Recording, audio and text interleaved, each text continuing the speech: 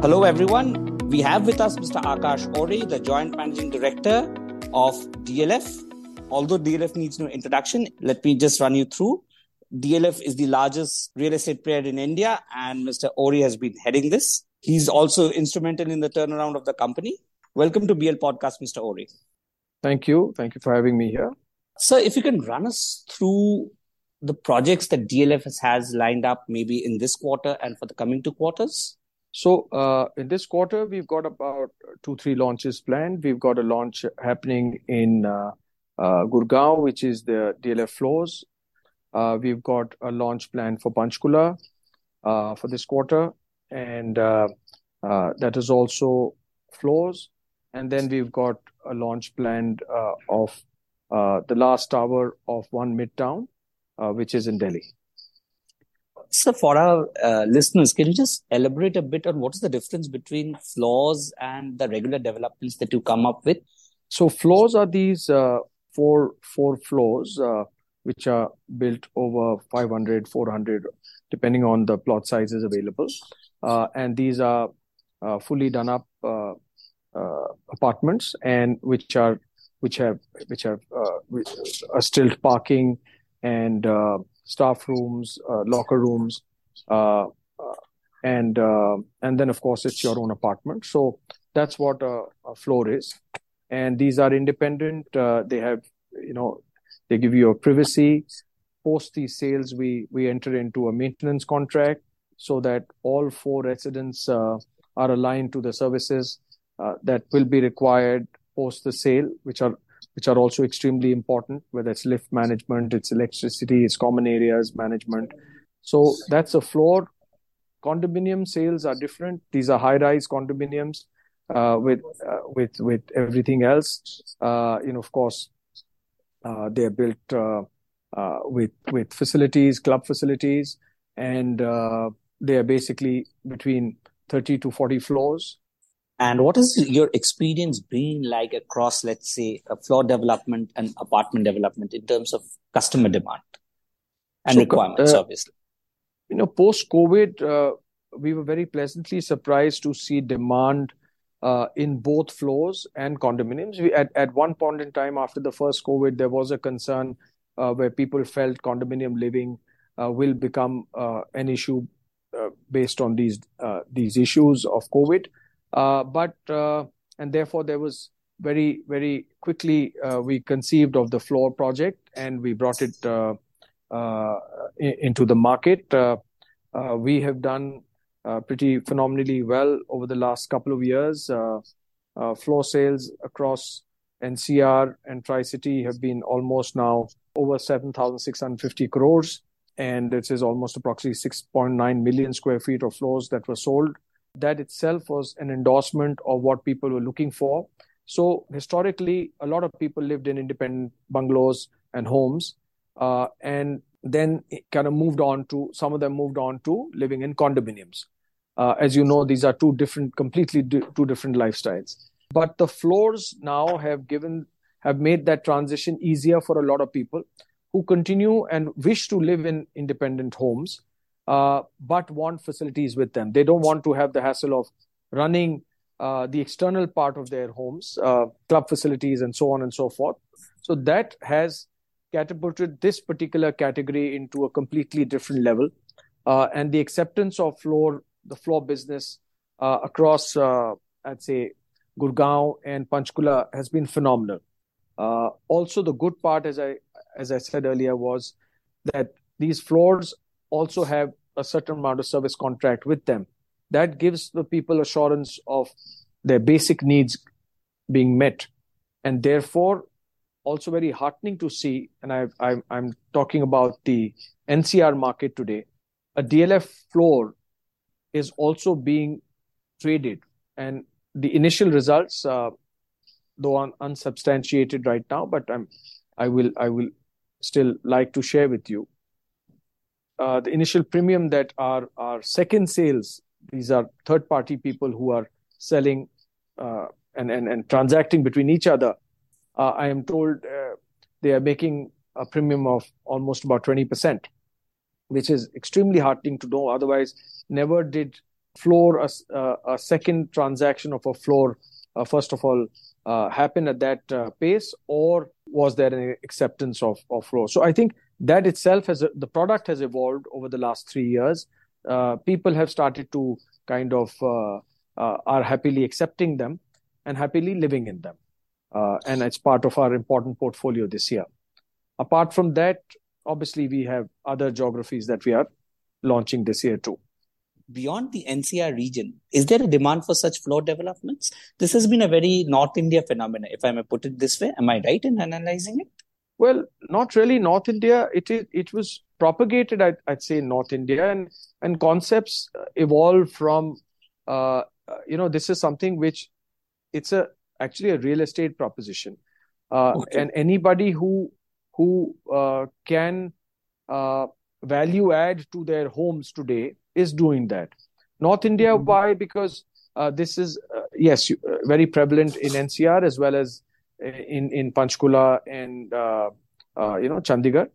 And so this is something that people, so let me put it this way. So let's say if it's a joint family, and once that family grows, then there is this uncomfortable time that they kind of split.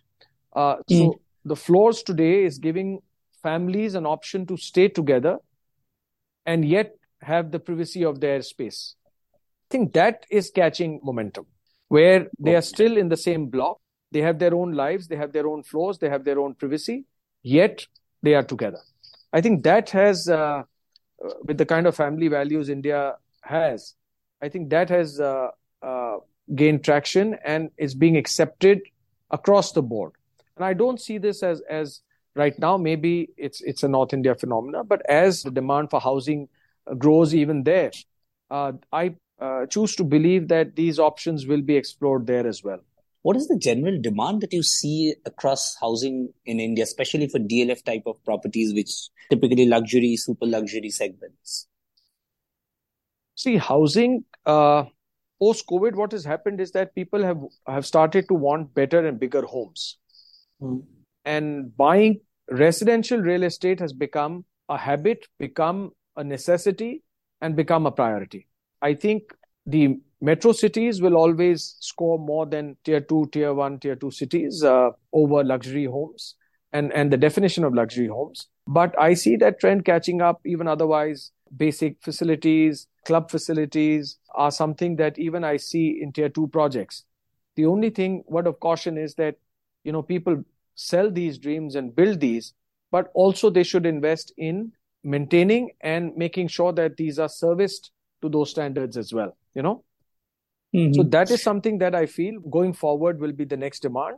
To answer your question, again, on a pan-India approach, I think today what people are doing, I have seen people wanting to upgrade their lifestyles. People are wanting to move into better homes. People are wanting to move into better communities for the social aspect of it, and of course their own needs. People are wanting to move into homes which are technologically very superior, kind of help them save their time of managing homes. So this is becoming, as we are getting busy in our lives doing other things. I think moving into luxury may be not a term that I'd like to use for this, but I think it's becoming a very necessary tool to move into good homes and better homes. Right. And when you say that there's a demand for bigger homes, can you quantify by what percentage of the average square feet demand has gone up in homes? Bigger homes meaning, well, whoever was living in a 2-bedroom is wanting a 3-bedroom today. And whoever was living in maybe a 4 is wanting a 5. People are definitely now looking at homes with balconies. People are definitely looking at homes with larger open areas and green areas. Post-COVID, I think that is something that has become something that people are now demanding. And they've taken that as a priority also. A square footage could vary from, say, as I said, a 200 square feet of a room to almost maybe 2,000 square feet for the total area. But I think, as I said to you, as things become a priority in life, then everything else then has to kind of takes a back seat, and this particular agenda is then kind of driven home. So that's where the homes business, I feel, is also growing, and I think priorities are being taken accordingly. Sir, on this note, when you talk about successes of the businesses, one of your particular, how do I put it? One of your particular feature has been a push for NRIs. How much does NRI constitute and today, and how much do you want it to go forward, NRI buying? So the NRI business it constitutes about 20% of our overall turnover business, 15 to 20%. And that's a good business to have. NRIs are good investors. They pay on time. They hold properties. They're not speculators.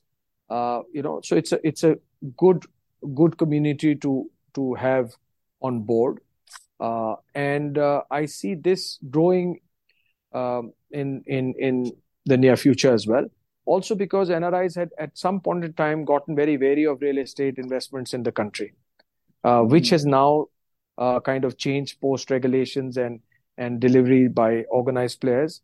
And also one thing good about how India is now gaining momentum in the world, and how most of the people are now looking at India and genuinely believing that India is now on a growth trajectory and is in the superpower kind of a league.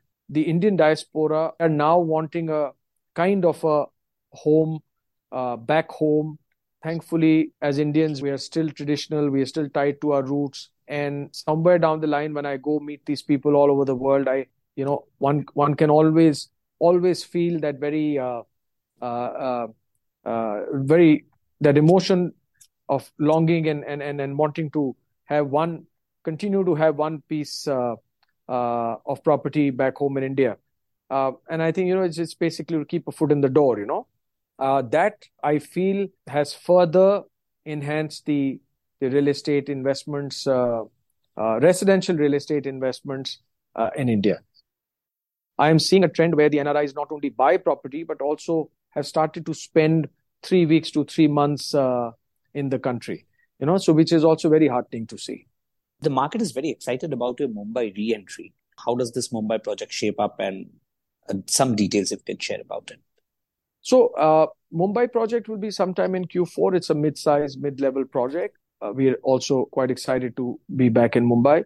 Yes, you're right. A lot of people who I met there, who I spoke to, a lot of investors, brokers who met us for different projects that we've launched, have asked this question repeatedly, and I think they are more excited than we are actually for us to be there in Mumbai. And I think, as I said to you earlier, DLF does things in a different way. DLF takes the business of homes very seriously.